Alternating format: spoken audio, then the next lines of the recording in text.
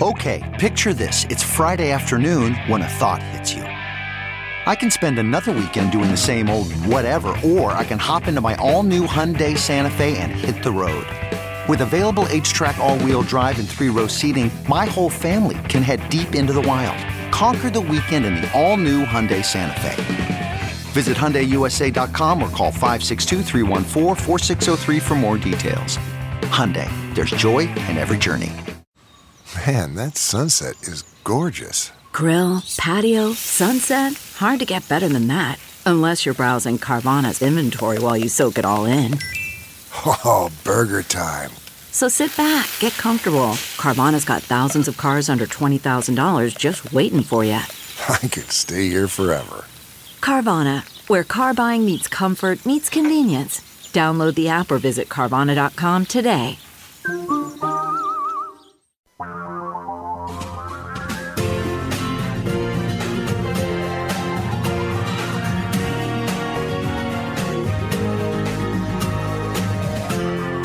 This is the Thom Hartmann Program. And greetings, my friends, patriots, lovers of democracy, truth, and justice, believers in peace, freedom, and the American way. Thom Hartmann here with you.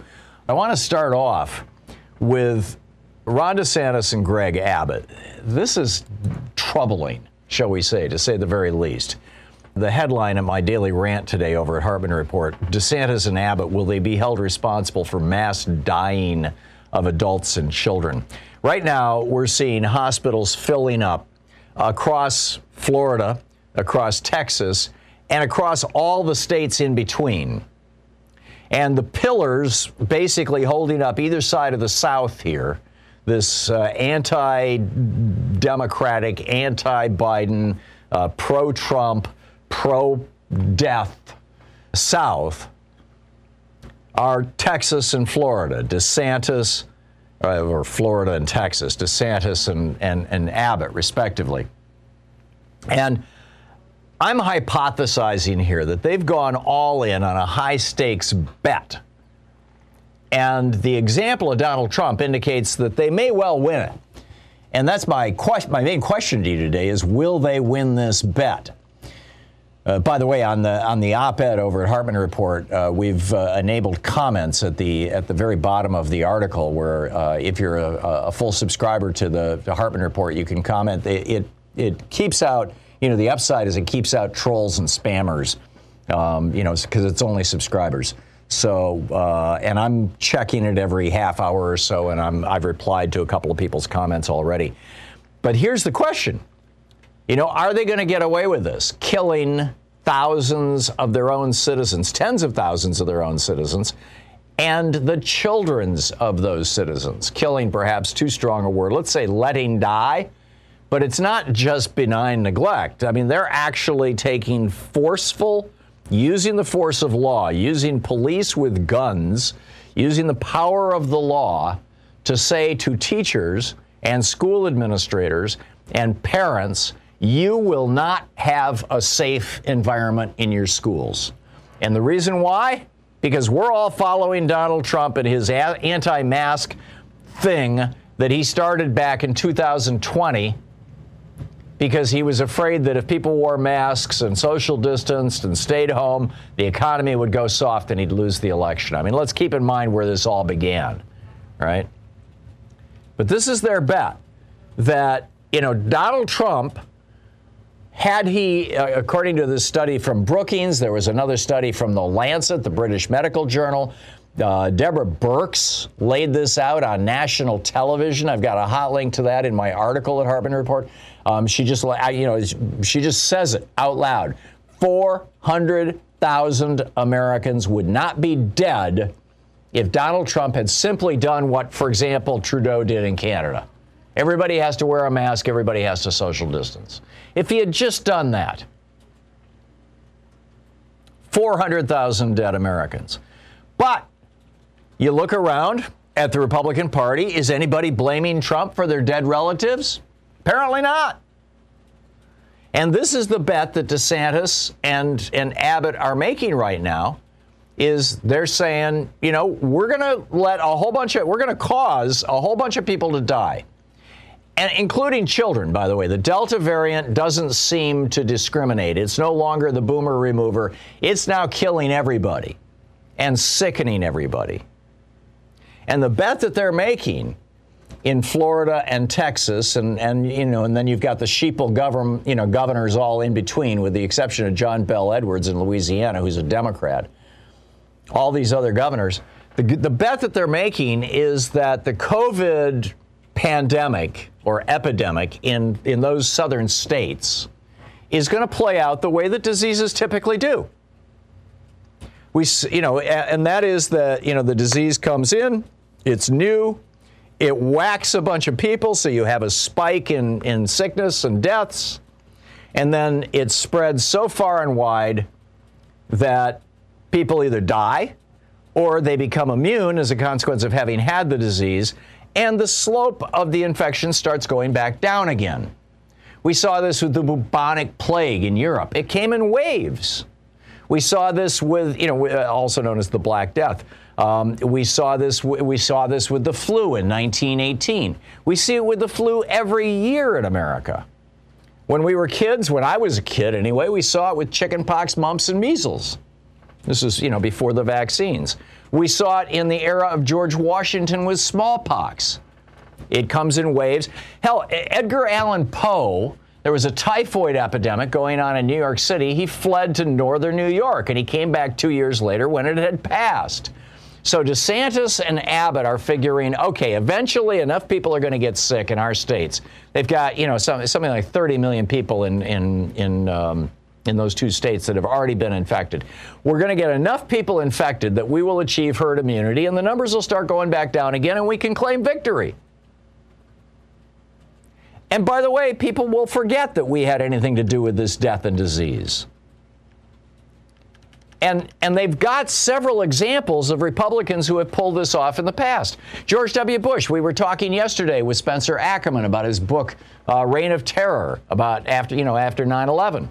And he said, George W. Bush, after 9/11, the Taliban, Mullah Omar, the head of the Taliban in Afghanistan, said, we will arrest Osama bin Laden and hand him over to you. And Bush said, oh, no, I'd rather have a war. That's going to get me reelected in 2004, being a wartime president. And he started bombing the poorest country on earth, or the second poorest country behind Burkina Faso, the second poorest country on earth, with an average annual income of $700 a year. That's how poor Afghanistan was. Bomb them back to the Stone Age? No, they were already there. And then he lied us, the next year he lied us into a war in Iraq.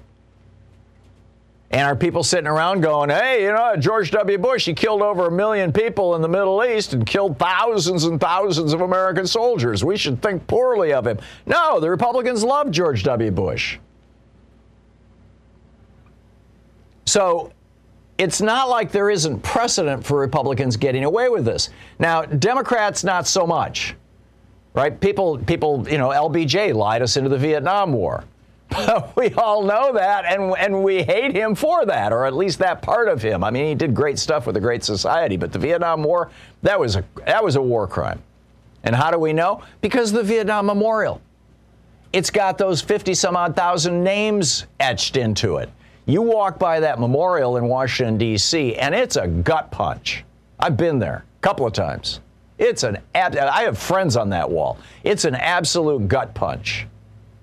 I guarantee you, there will be no such memorial with the names of the people that just like right in your face to the 600,000 people who have died in the United States, 400,000 of them at least as the direct result of Donald Trump's, I was going to say incompetence, I would say malice.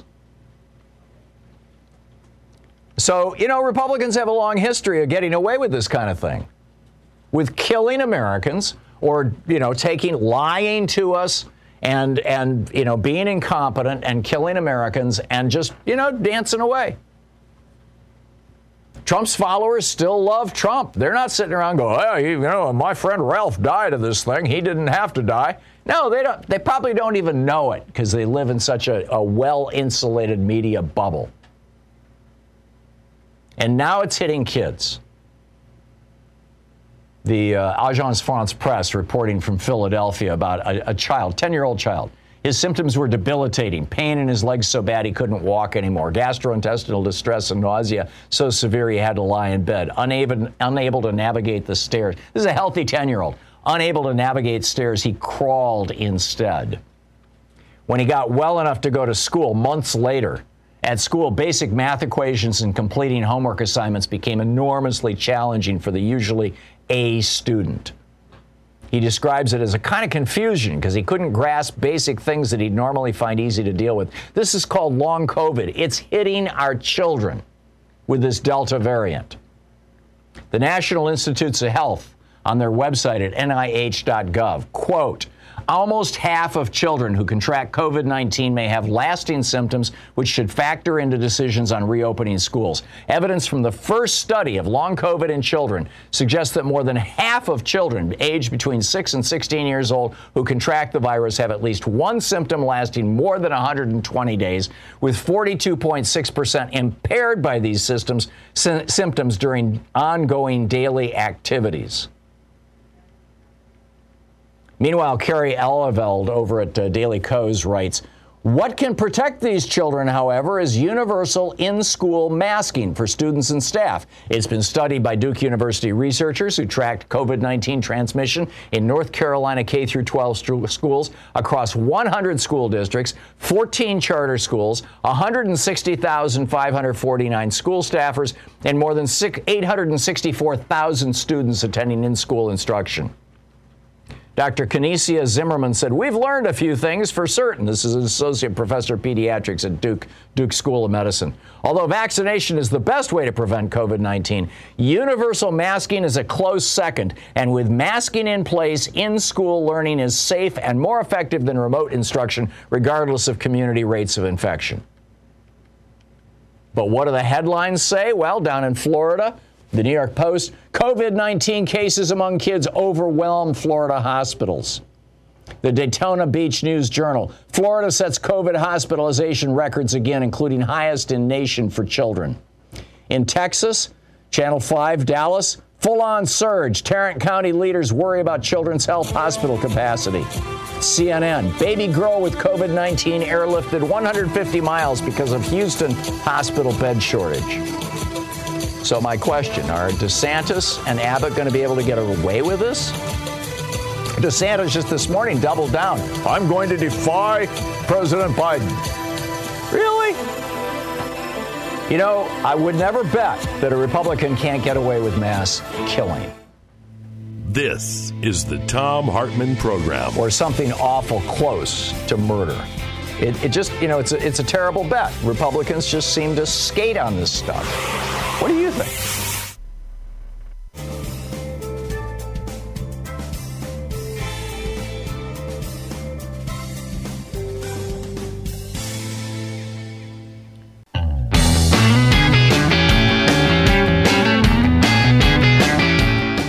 John in Ottawa, Washington. Hey, John, what's on your mind today? Thanks for watching us on Free Speech TV. Thanks for taking my call, Tom. You're doing a great job. My only thought is that, and I wish no harm to anybody, but if these governors of Florida and Texas are so committed to this no mask mandate, why don't they send their children into the COVID wards, unmasked, unvaccinated, and bring them on a picnic there? I wonder, do you know if DeSantis or Abbott have children or grandchildren? Abbott's a little older. He's pushing 70, I think. But DeSantis is in his 50s. I think he's referenced that he has had children, or has children, but maybe they're grandchildren or relatives. I mean, Ted Cruz is out here ranting about this stuff. In fact, last night he was ranting about it on TV, how it's tyranny to require masks. Ted Cruz is sending his kids to a private children's school that charges $20,000 a year, more or less, and requires masks on all the children. That's Ted Cruz's children are protected, but he doesn't want anybody else's children protected. So, pardon the interruption, John.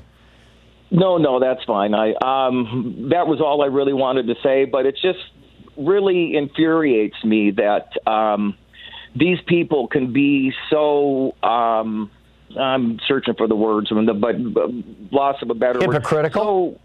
So Murderous?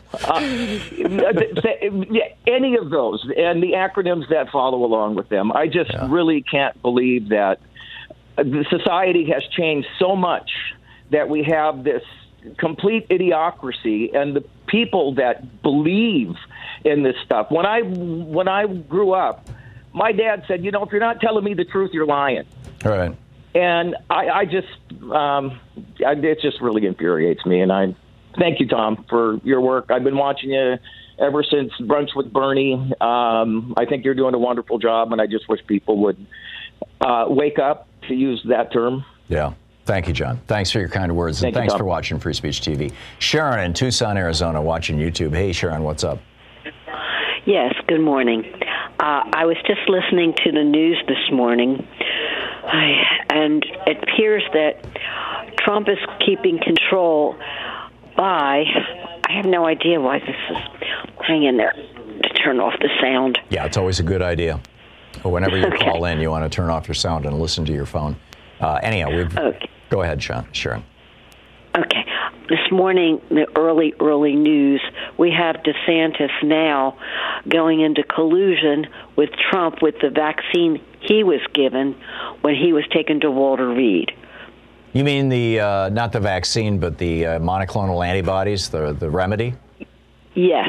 Those actually work if you get them early enough. You've got to get them before your symptoms get really bad. And that's the problem because, doctors and hospitals, because it's like an hour-long infusion. You got to put a thing into the vein and let it drip, drip, drip. And doctors and hospitals are, when somebody comes in who's not really deadly sick, they're like, you're not really deadly sick. Go someplace else. We're full. And that would be the moment to give them the infusion to keep them from getting deadly sick. So it's one of these weird catch-22s. Well, that's what's being pushed by Desantis now. Well, how can hospitals do infusions when their ER rooms are overfilling into their cafeterias? I mean, that's crazy. Sharon, thank you. You're thinking logically. Yeah, I know. It's a curse. It's a curse. Sharon, thank you for the call.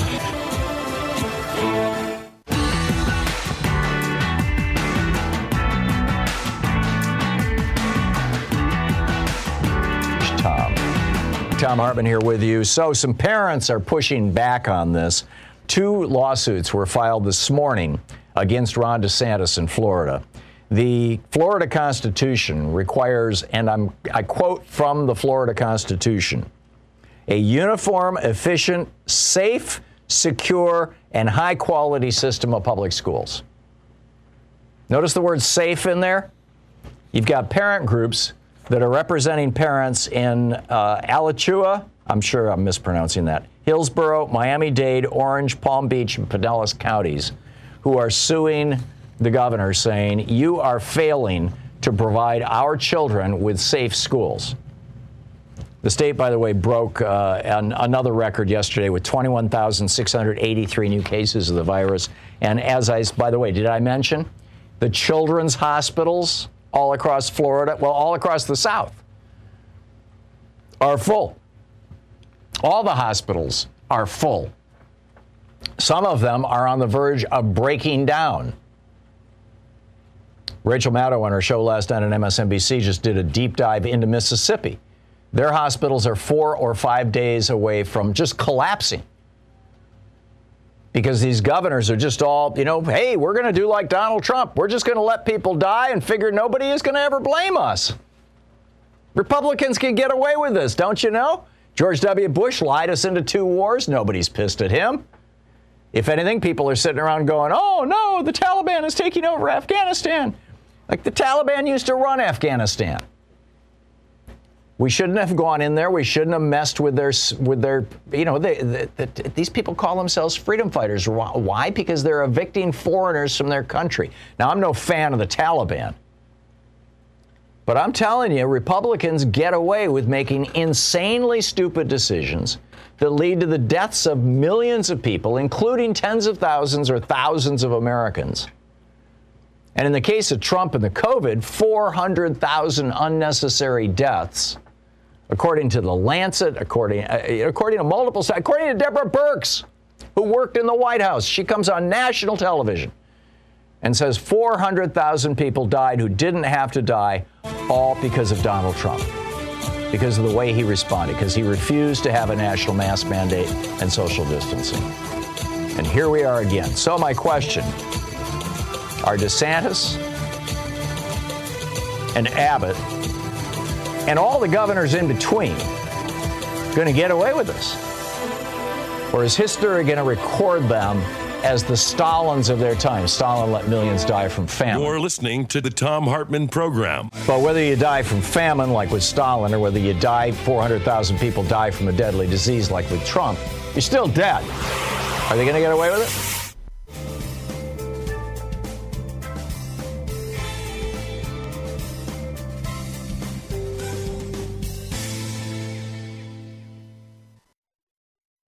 Sometimes Louise and I just crave a restaurant-quality dinner at home without doing all the work or driving.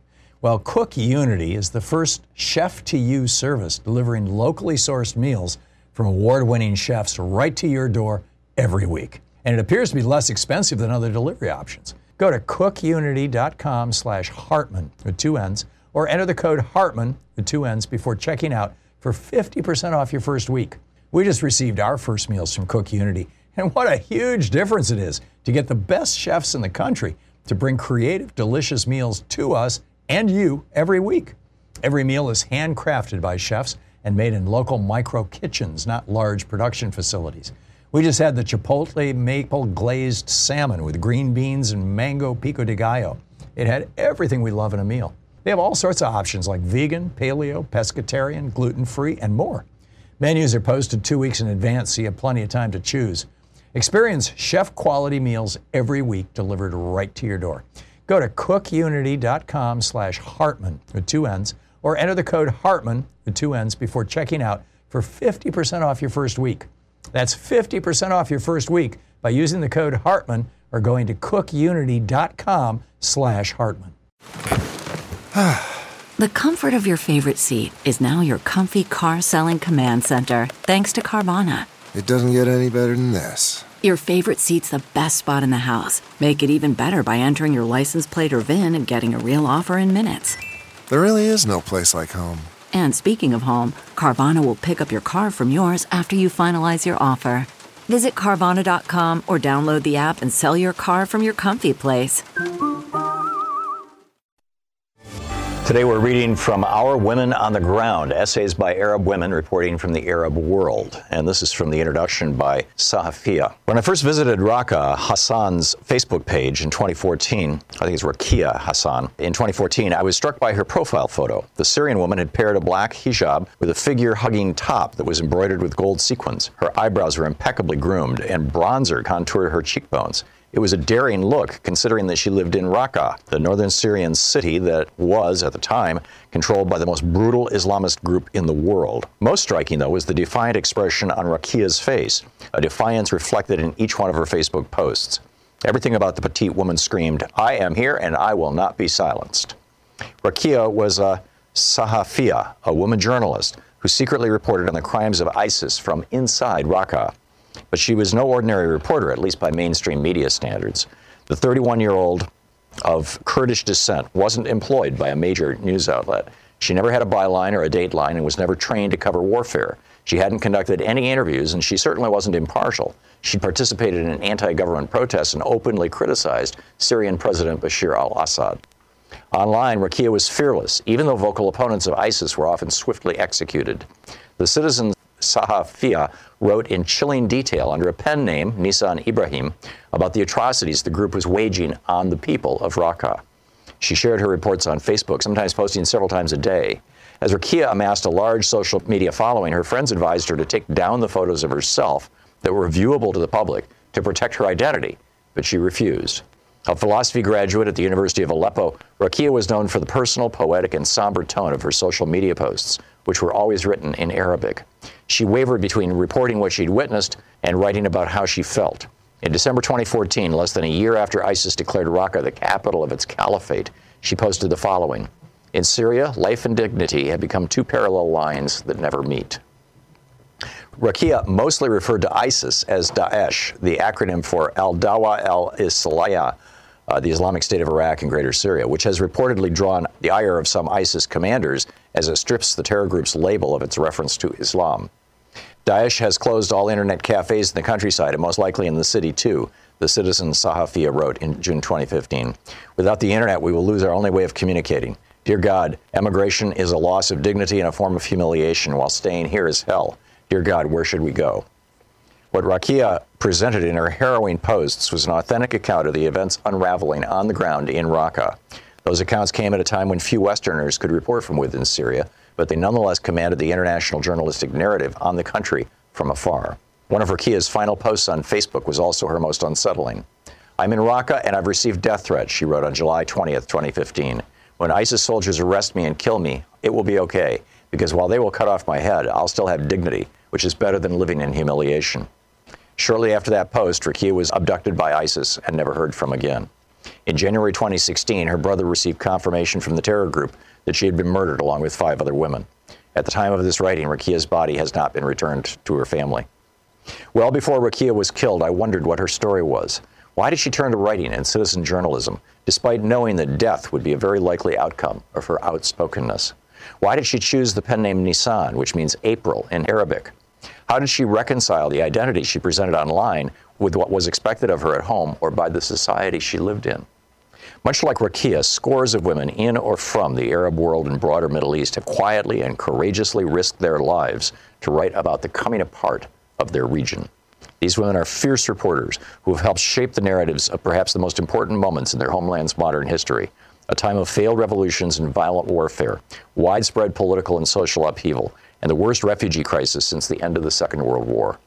And yet, despite their access, expertise, and the obstacles they must overcome in order to do their jobs, they haven't received as much attention as their Western and often white male peers. Our Women on the Ground, this book, presents intimate and rarely heard accounts of what it's like for a woman to report on a region she hails from.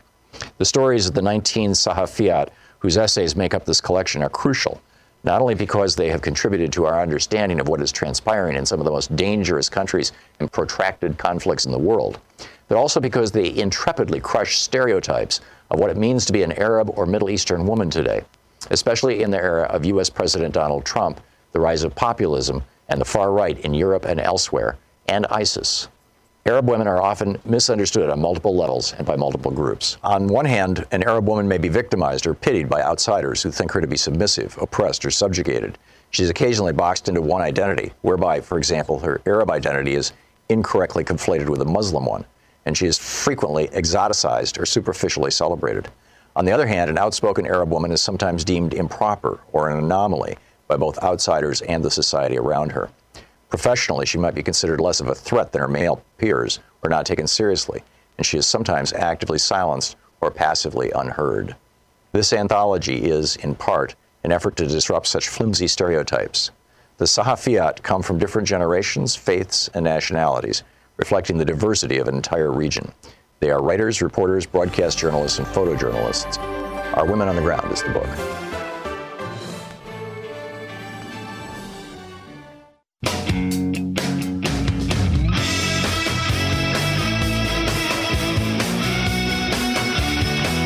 Okay, welcome back.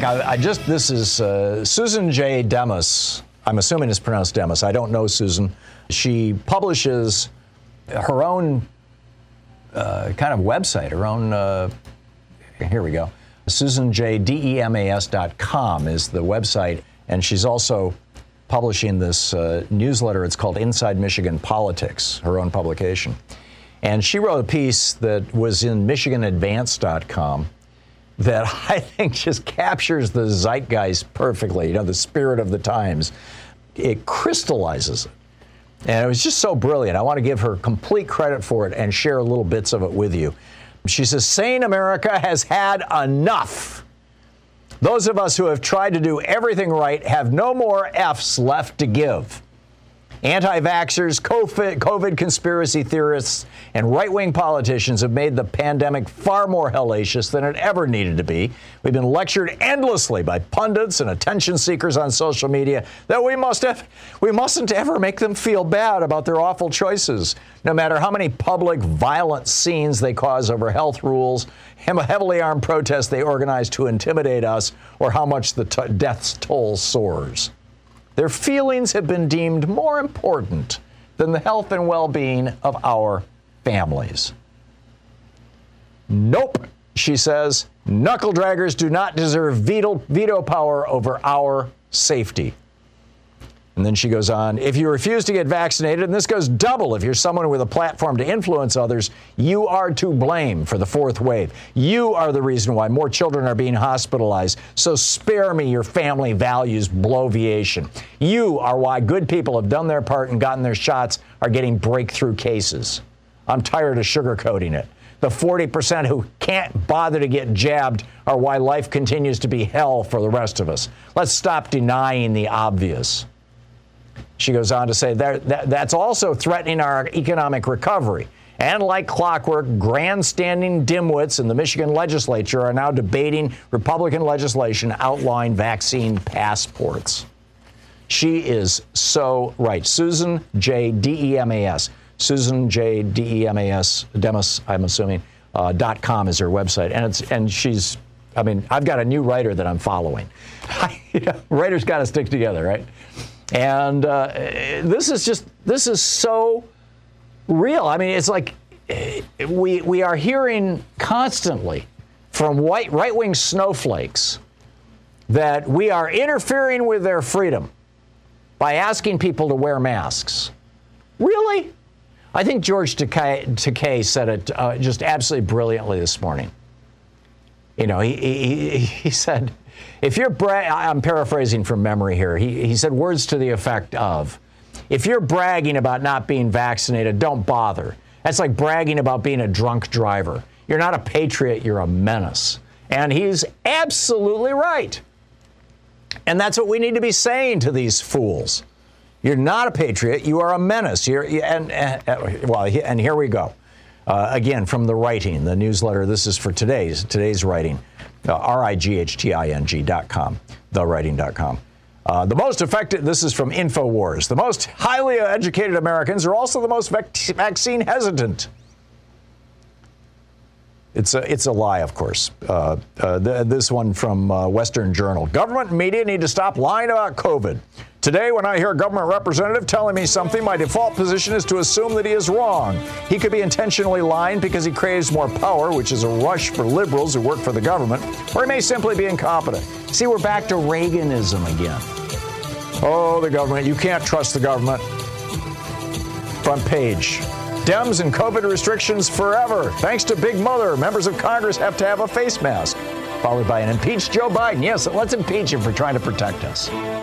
You're listening to the Thom Hartmann Program. Susan is over it. I'm over it. I think we're all over it. Enough already with these fools about masks and vaccines. It's time to stay healthy.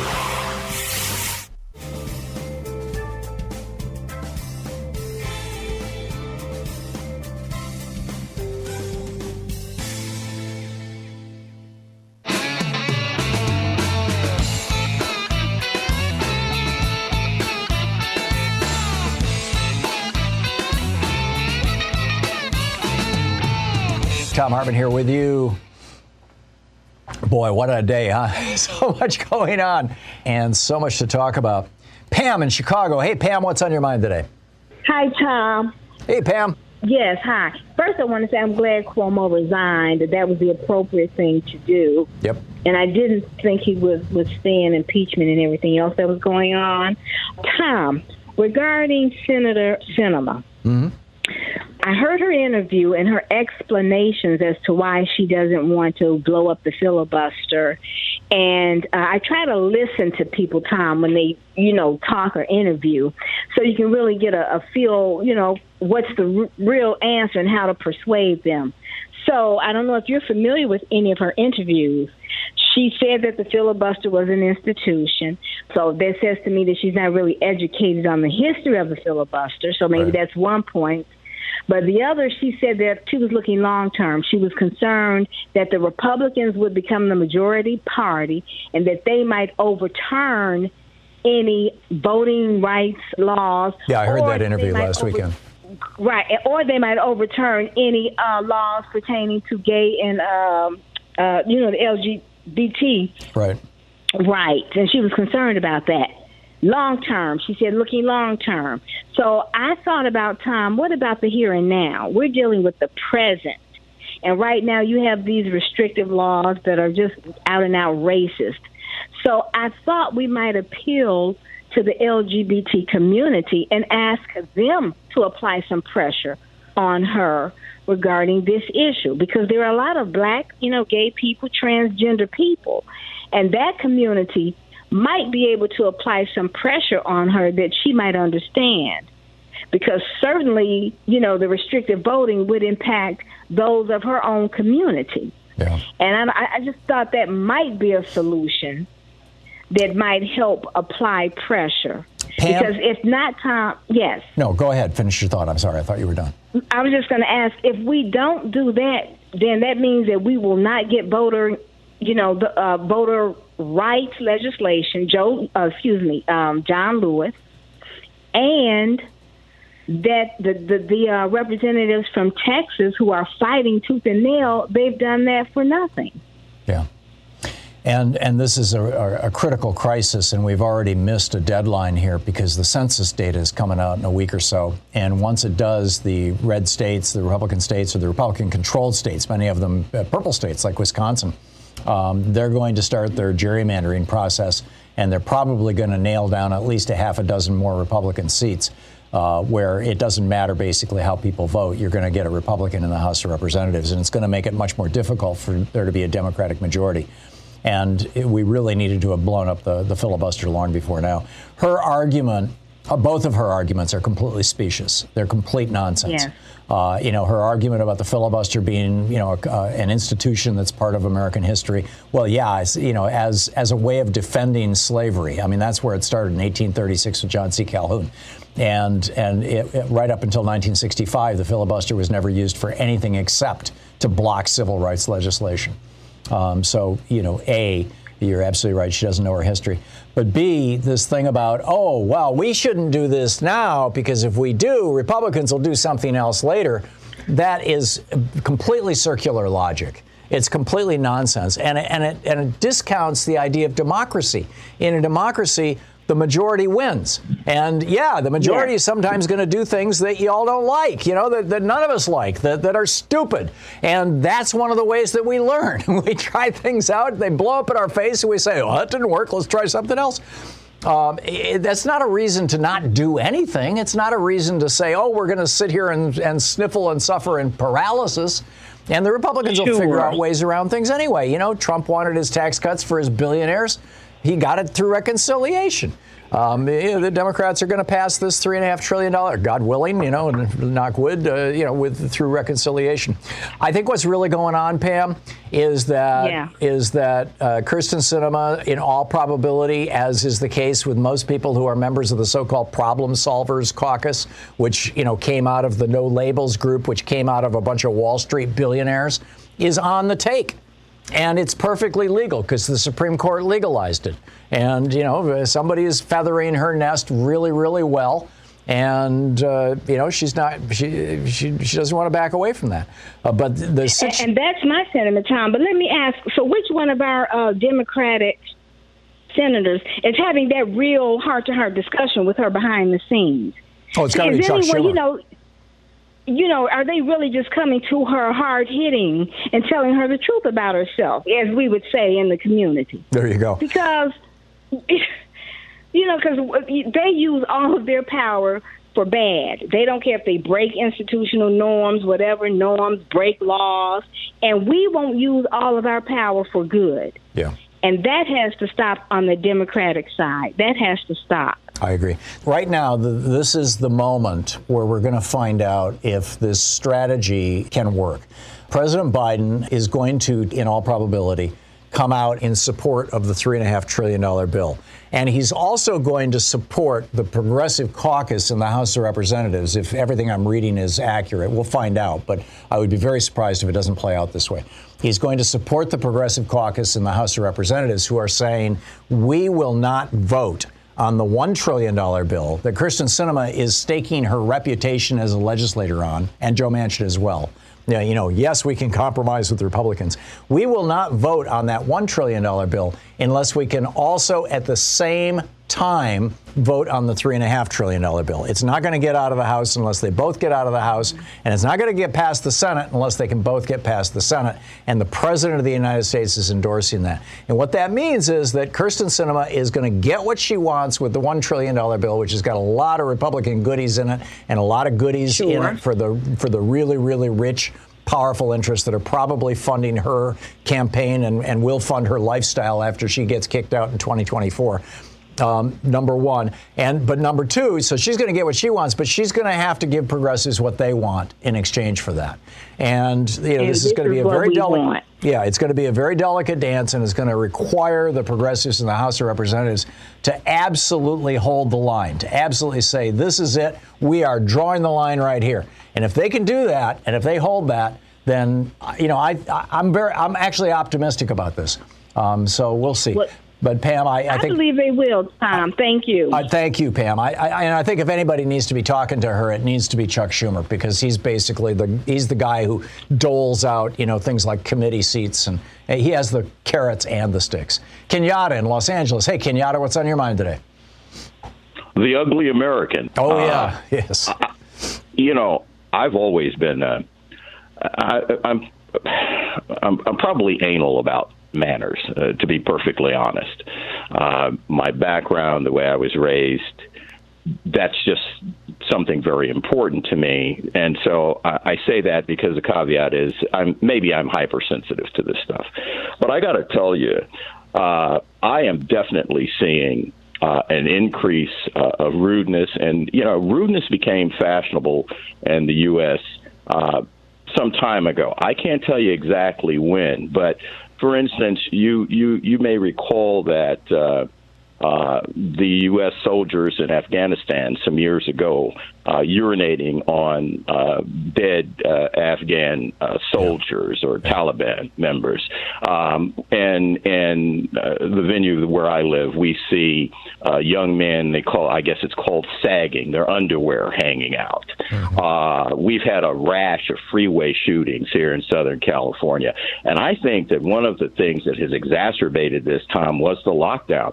When you take a society of mostly illiterate people and lock them up for a year and then loose them all at one time, you're bound to have problems. And I've said to my children, be very careful about going out right now. Let the dust settle a little bit, because everybody's anxious.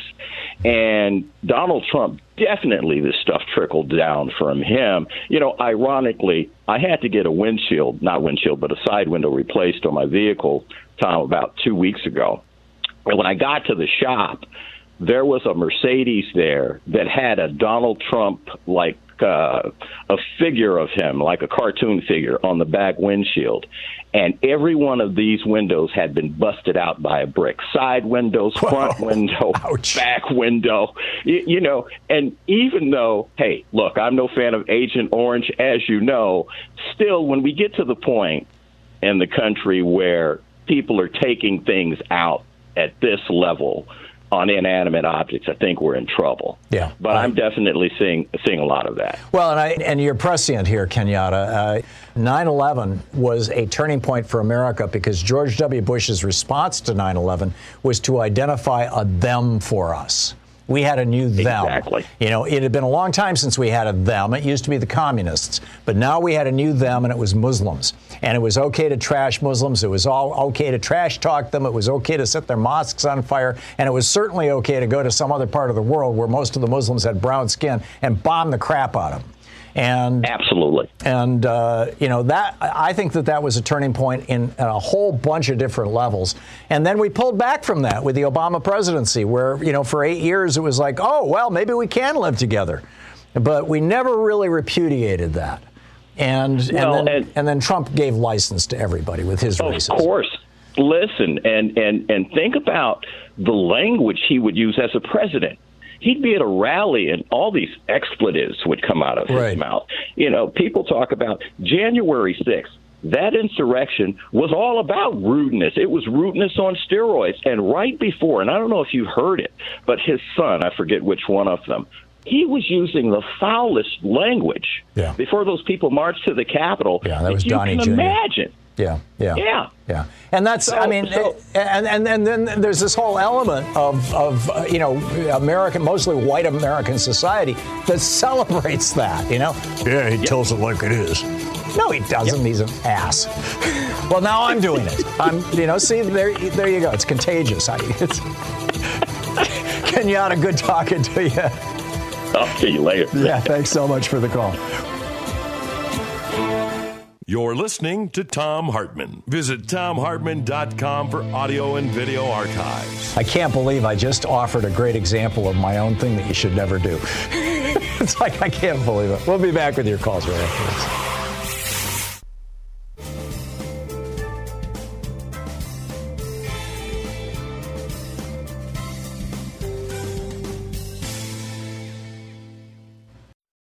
Quick math. The less your business spends on operations, on multiple systems, on delivering your product or service, the more margin you have and the more money you keep. But with higher expenses on materials, employees, distribution, and borrowing, everything costs more. NetSuite is the #1 cloud financial system, bringing accounting, financial management, inventory, HR, all into one platform and one source of truth. With NetSuite, you reduce IT costs because NetSuite lives in the cloud with no hardware required. It's accessible from anywhere. You cut the cost of maintaining multiple systems because you've got one unified business management suite. You improve efficiency by bringing all your major business processes into one platform, slashing manual tasks and errors. Over 37,000 companies have already made the move. So do the math. See how you'll profit with NetSuite. By popular demand, NetSuite has extended its one-of-a-kind flexible financing program for a few more weeks. Head to netsuite.com/Hartmann with 2 N's. netsuite.com/Hartmann. That's netsuite.com/Hartmann. What makes a life a good one? Is it the adventure you have? Or the friends you find along the way? Maybe it's pursuing your passion while striving to protect, defend, and save what you believe in every single day. So what makes a life a good one? In the Coast Guard, we think it's all of the above and more. But you'll have to find out for yourself. Visit gocoastguard.com to learn more.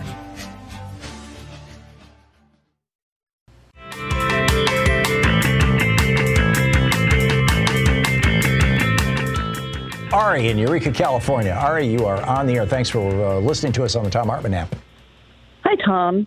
Yes, people are getting ruder. I'm getting ruder. I own a little retail shop, and people who don't wear their mask properly, I'm sorry, they can either pull it up over their nose or they can leave. I also have a really good rule of thumb when to wear a mask. Mm-hmm. Anytime you feel it necessary to wear pants, you should wear your mask. I love it. It's just kind of an extension. And then there's that whole let your nose hang out thing is, just imagine men with their underwear like that. And it's like, yeah, I get it. I totally get it. Are you getting, in your little retail shop, are you getting blowback? Have you had threats? Has it been a problem? Or is Eureka, enough of a progressive neighborhood community that people are going along with it? Well, most of our regular customers thank us for being so careful, but some of the people I'm in an area where tourists would come to my shop, and tourists from places where there is no masking are very upset that they can't. Right now, I'm closed for in-store shopping. I only have front counter service. And they're very upset they can't come in and touch everything. They're very upset that I make them wear a mask or that I make them wear a real mask instead of their stupid gaiter that does nothing. But, I don't care. I'm not going to get sick. I'm not going to get my staff sick. I'm not going to get my other customers sick. Yeah. Bless you, Ari. That is great. Thank you for the call, and thanks for sharing your story with us. I do appreciate it. Grant in Ventura, California. Hey, Grant, what's on your mind today? Perfect timing, Tom. I would love our ad. I want to share a tag you're it with you. Okay. Because Nurses for Social Responsibility is running an ad in our local newspaper, and we're urging other nurses across the country to do the same. And it says this: bragging you won't wear a mask is like bragging you drive drunk, you smoke in restaurants, or you won't buy a car seat for your 4-year-old. All we have to say to you is this: stop bragging and hanging out naked in front of us. We don't want to see your COVID nose or mouth. Save lives and put on your clothes and wear a mask. Brought to you by Nurses for Social Responsibility. That's brilliant, Grant. That, you know, it's. I wonder if that's where George Takei got the idea. For his tweet this morning, which was along the same lines. You know, saying that you're unvaccinated is like saying that you're a drunk driver. You're not a patriot. You're a menace. Well, you know, I'm a retired nurse, and I think people are starting to get it, Tom. That's good. That wearing a mask will protect you, in part, from this disease. And, of course, getting vaccinated. That's our way out of this problem. Yeah. And I urge everyone to get vaccinated. Yeah, I completely agree, Grant. And even if you've had COVID, get vaccinated. Because I was just looking this up. Absolutely. Yeah, the vaccine. And get your booster, especially if you're a senior citizen. Yeah, amen. Well, we've got to get the boosters authorized. I will line up the minute I can get one without having to lie about it. It's a really difficult decision. Grant, thank you for the call. It's great. Bravo. To hear from you. Yeah, have a good one.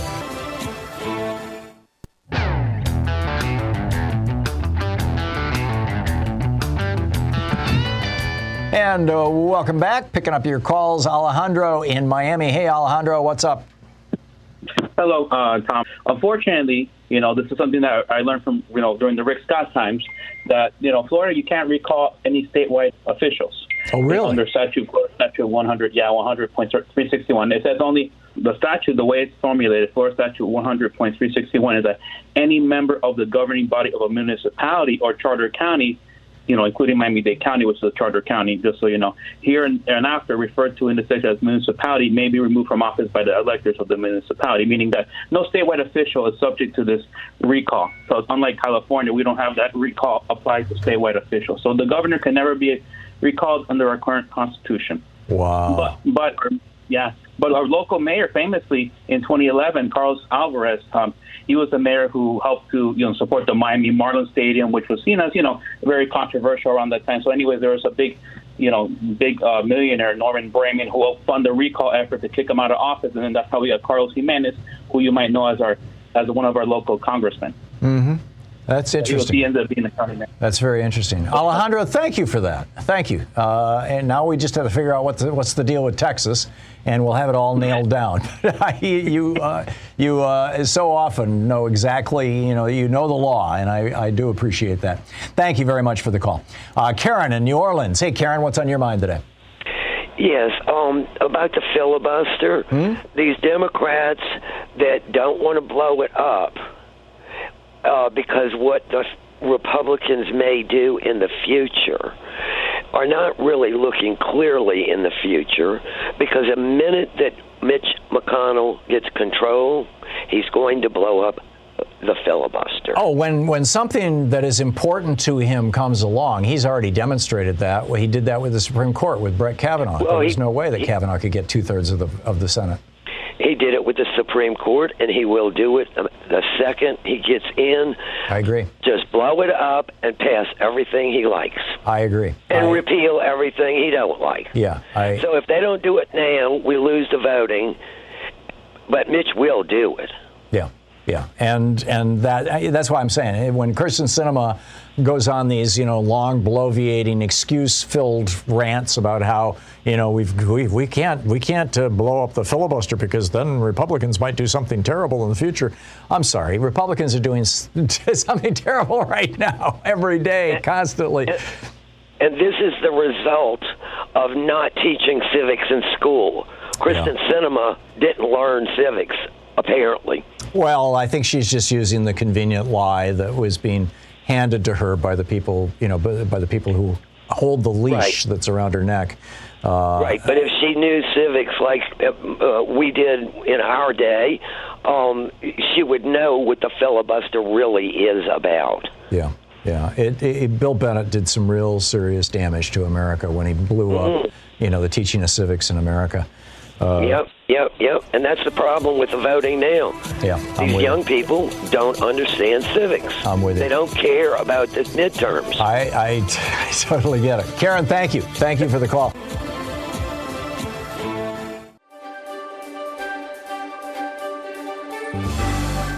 Today, we're reading about Thunderdome politics, an uncivil war taking back our democracy in an age of Trumpian disinformation and Thunderdome politics by Greg Sargent, the Washington Post columnist. This is from his chapter on voter suppression. It's page 37.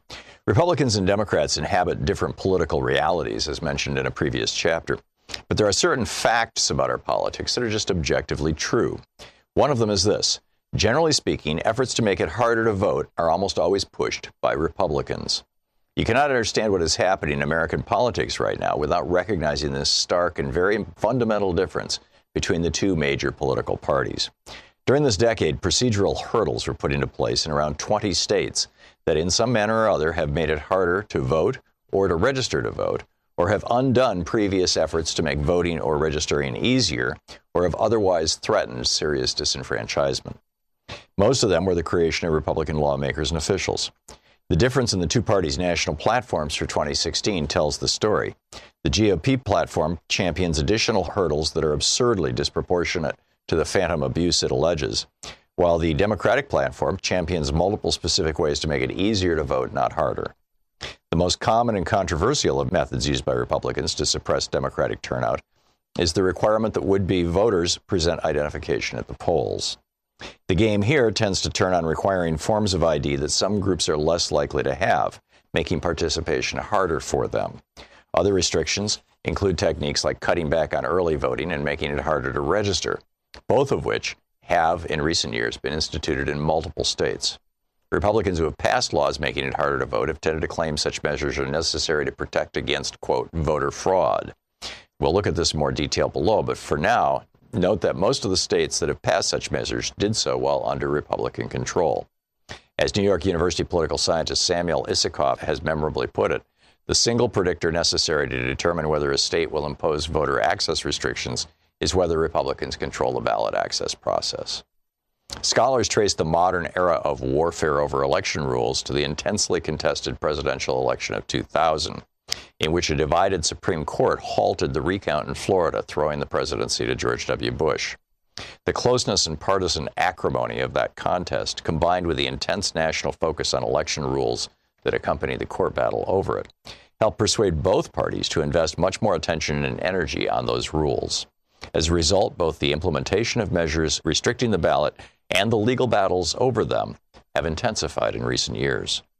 A brief glance at the surprising history of voter ID laws begins to tell the story of this tightening.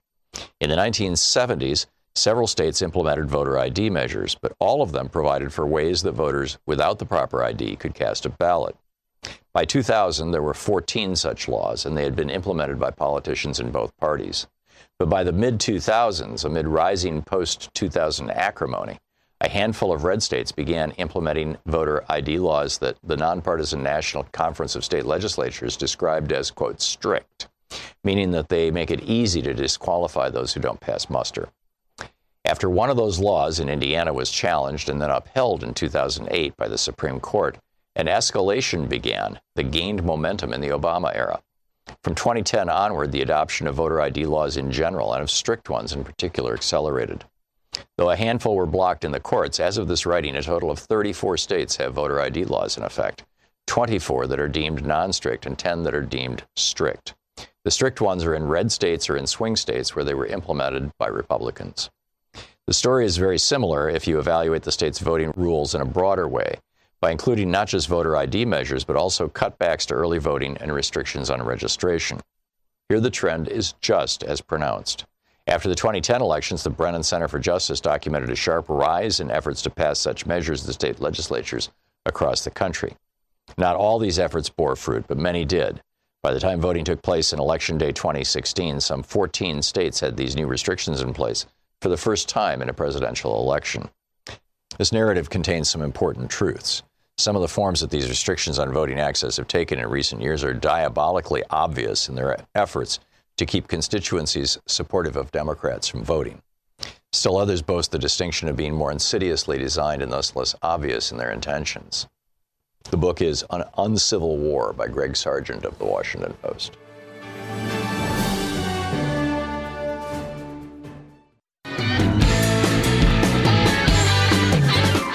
Julie in Posen, Michigan. Hey, Julie, your thoughts? Hi. You know, I wear a mask when I go into stores. And a couple of times I've gotten not so nice comments from people.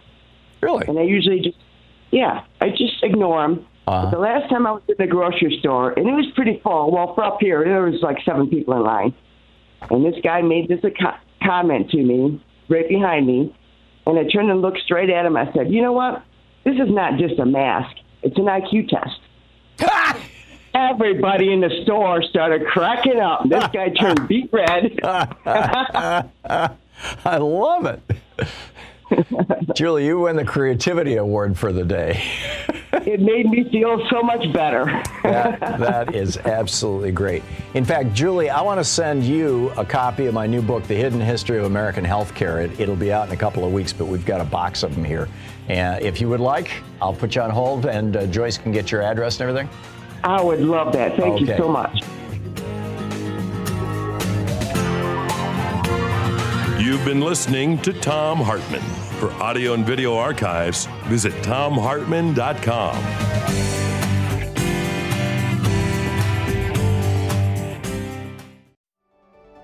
Across California, school food professionals are using their skills to develop recipes that incorporate fresher ingredients and more scratch cooking.